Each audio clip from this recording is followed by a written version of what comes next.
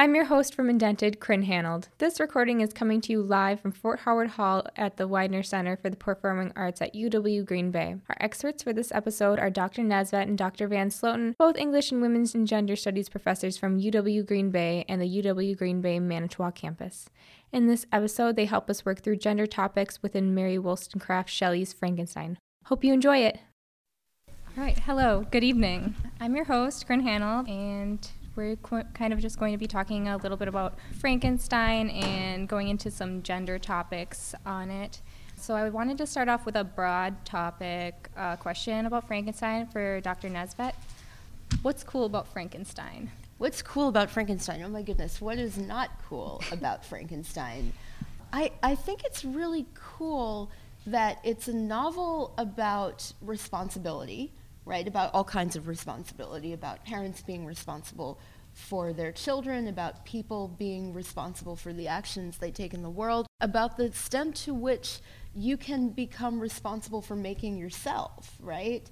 So, which is wonderful because it was written by a woman in a society where she was told simultaneously, you have no agency, you have control over anything because you're not responsible. You know, this is the presumed incompetence situation, and whatever goes wrong is your fault. And in some ways, that's kind of where we still are. Yeah, I would say that's true. So what did Mary Shelley read? Okay, that is really neat because I think she was just one of the most well-read writers that I have ever read, which is even more incredible if you think about the fact that she had no formal education and that she died in 1851, right before the point when mass literacy and publishing exploded and there were suddenly lots and lots more books and periodicals. So she read all sorts of genres. Her reading was truly interdisciplinary. I have recently read journal articles about what she did with books about medicine and geology and Plutarch and Milton, and I mean, she read everything. She also read lots of other writers who were women, you know, a good sister of other writers in that sense.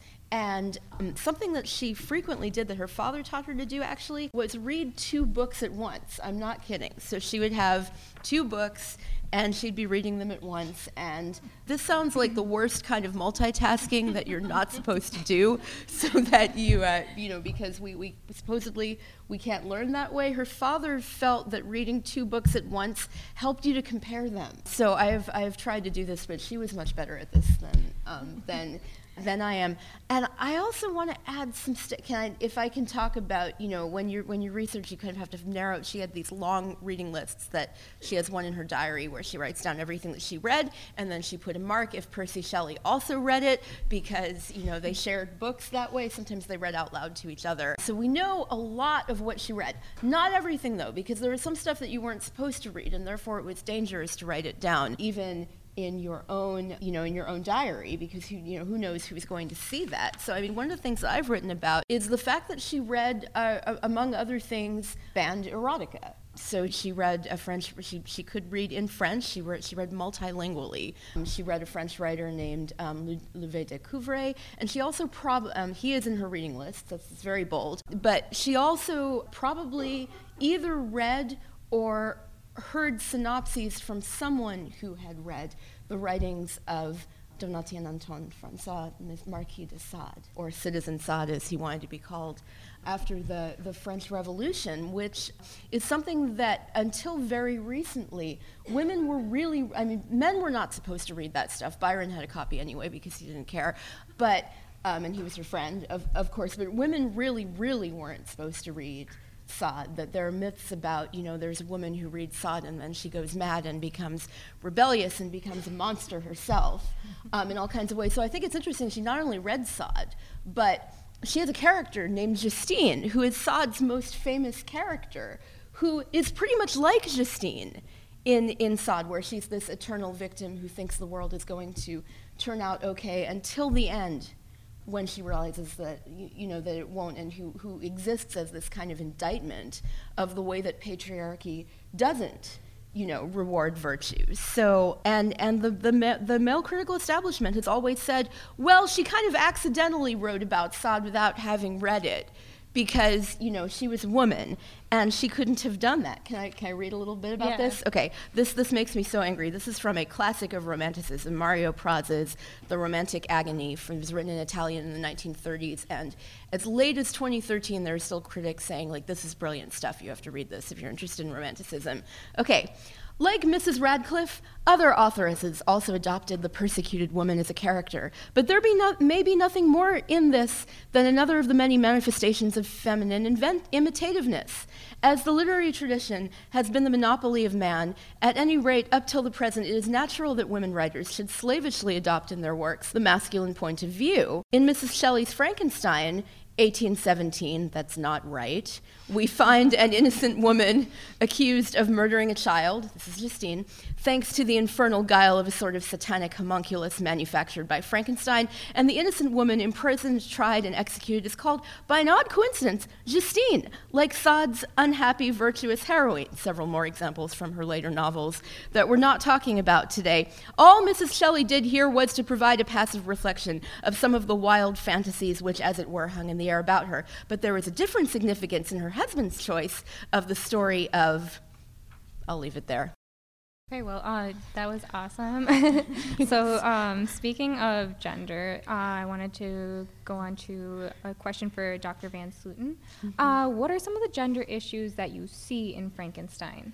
Oh, the list is long, so I picked out just a few things to talk about. But I want to start by talking about the way that masculinity is constructed in the novel. I think it's really interesting. Some critics have talked about the ways that the men in the novel avoid heterosexual relationships and sex in general, and instead have this longing for deep affection with other men, right? So I think if we were going to perform kind of a queer reading of the text, there would be a lot of material for that. I'm thinking particularly about Walton, who is so smitten with Victor, right? This is his friend that he has longed for when he's at sea, and he's really just heartbroken when he dies, right? We'll talk a little bit more about that later, maybe. But in terms of thinking about women, there's a lot of interesting things going on. There's sort of an absence of women, particularly mothers, right? But we can think about how different critics explain this. And so one popular way of doing this is to think about drawing on Shelley's own biography, right? And thinking about her own absent mother, Mary Wollstonecraft, who died when Shelley was just a baby. We can talk about Shelley's own experience as a mother and losing a child right after it was born. So a lot of maternal anxiety. We can talk a little bit, too, about the way that womanhood was constructed in the 18th and 19th centuries particularly, but also still holding strong today, right? This idea that men are in the public sphere in the world, women are in the private sphere of the home, and that's where they get their power, right? So one way we can think about Frankenstein is that Victor Frankenstein is kicking women out of the one place where they have power and legitimacy, right? By taking away their reproductive and creative functions. I would say that kind of a caveat to that would be a feminist critique of that idea that we don't want to reduce women only to their biological functions. That has happened often, and it's really problematic, right? So I think there's a lot of interesting gender dynamics in the novel. I think she kind of knew that too, that there is a difference between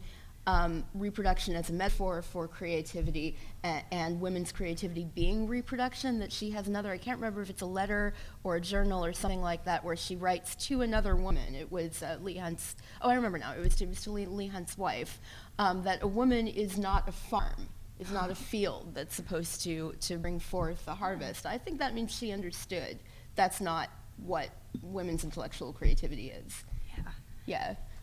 I love that line, and especially because, what is it, that moment in the book where, is it Elizabeth that wishes for Frankenstein's brother to be a farmer? Yes. Right? That's the ideal life, is to be a farmer. It seems like she got that from, right. Like she got that from Voltaire. Voltaire and Candide, yeah, for sure. Yeah.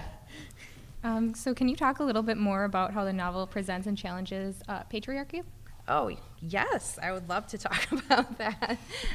So I think some of the things to think about to start with are making sure that the patriarchy has a clear definition. And I draw on sociologist Alan Johnson's definition, and he talks about society is patriarchal to the degree to which it is focused on male dominance, male-centeredness, male identification, and an obsession with control. So I think that anyone who's read the novel can already start spinning through a list of examples in their head of those kind of things, right? But I will draw out a couple of them. I think one thing we can think about is just how like self-centered Victor Frankenstein is. Like I finished rereading the novel and I said to my partner, like, Victor Frankenstein is the worst. And I think one telling example of this is on his wedding night.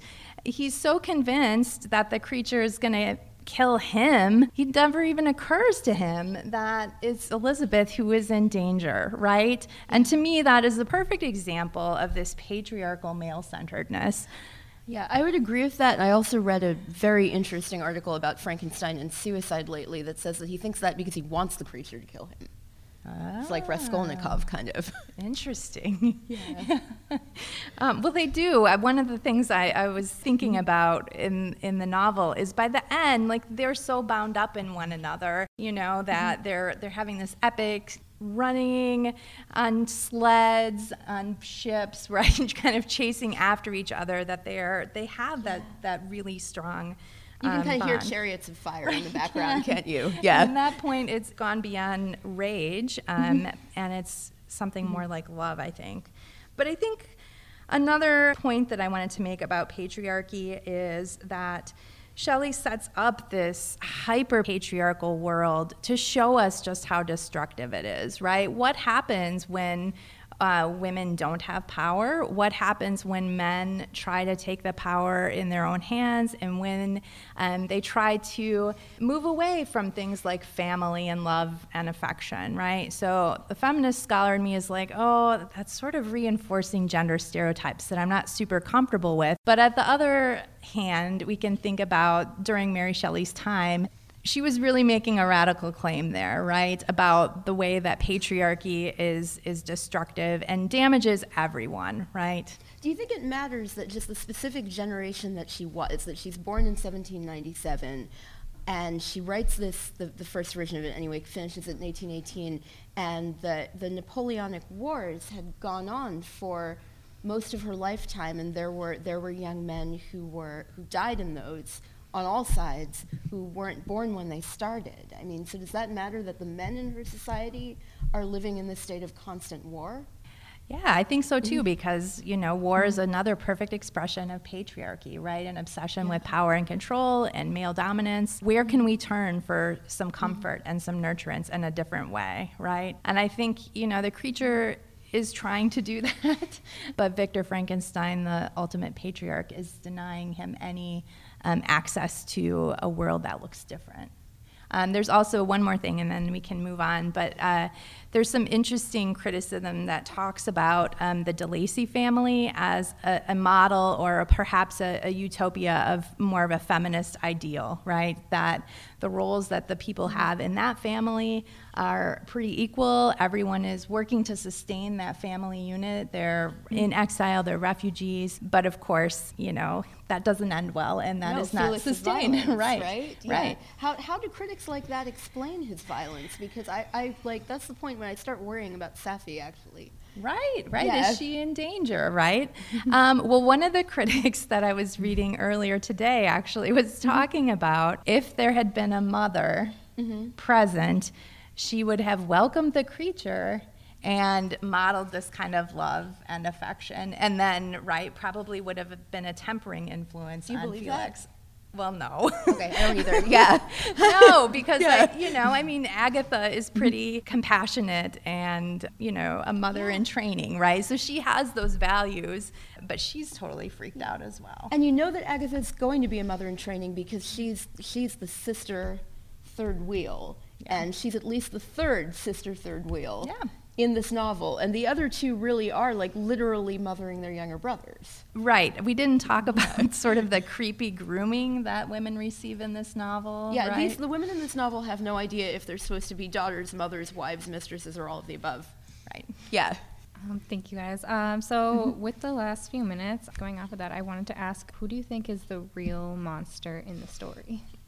Who do we think is the real monster in the story? Okay, there is this meme that I'm trying to remember right now, which is really cool about this, that says that let me see if I can get this right. Thinking that the creature, Frankenstein, is not the same as the creature is knowledge, but thinking that Frankenstein is the monster is wisdom. Nice. That's deep. A pretty great meme. Yeah, I have a lot of sympathy for the creature. Rebecca talked about how Shelley read Milton, and I can't help but think of Satan in Paradise Lost. I remember reading that as an undergraduate and being like, he seems like a nice guy, right? At least to a certain point. You have a lot of empathy for him, that he's been harmed by multiple systems and is acting out. And I have the same sort of reaction to the creature. And yeah, and like I already said, I think Victor Frankenstein is totally the worst. Yeah, I think it also depends on which version you're looking at. That in 1831, it gets more complicated because Clerval, one of the victims, the nice guy friend, nice guy, right? He's going to go use his knowledge of Indian languages in India. This would be probably for the East India Company because he's going to London to talk things out. Before he does that, and the creature kills him first. And if you think about the colonial wars that were going on at the time because of the East India Company's presence in India, you might start to think about, oh, that's really complicated. I mean, the creature didn't know that that's who Clerval was or what he was intending to do, but Shelley knew, right? But Shelley knew, yep. And another example of how people are implicated in patriarchy, whether they want to be or know it or not. Yeah. Just by participating in the economy. Right. Which is where we are today, right? Yep. All right, well, that's about all the time we have. Thank you guys for having a discussion about Frankenstein. Hope everyone has a great night. Thank you.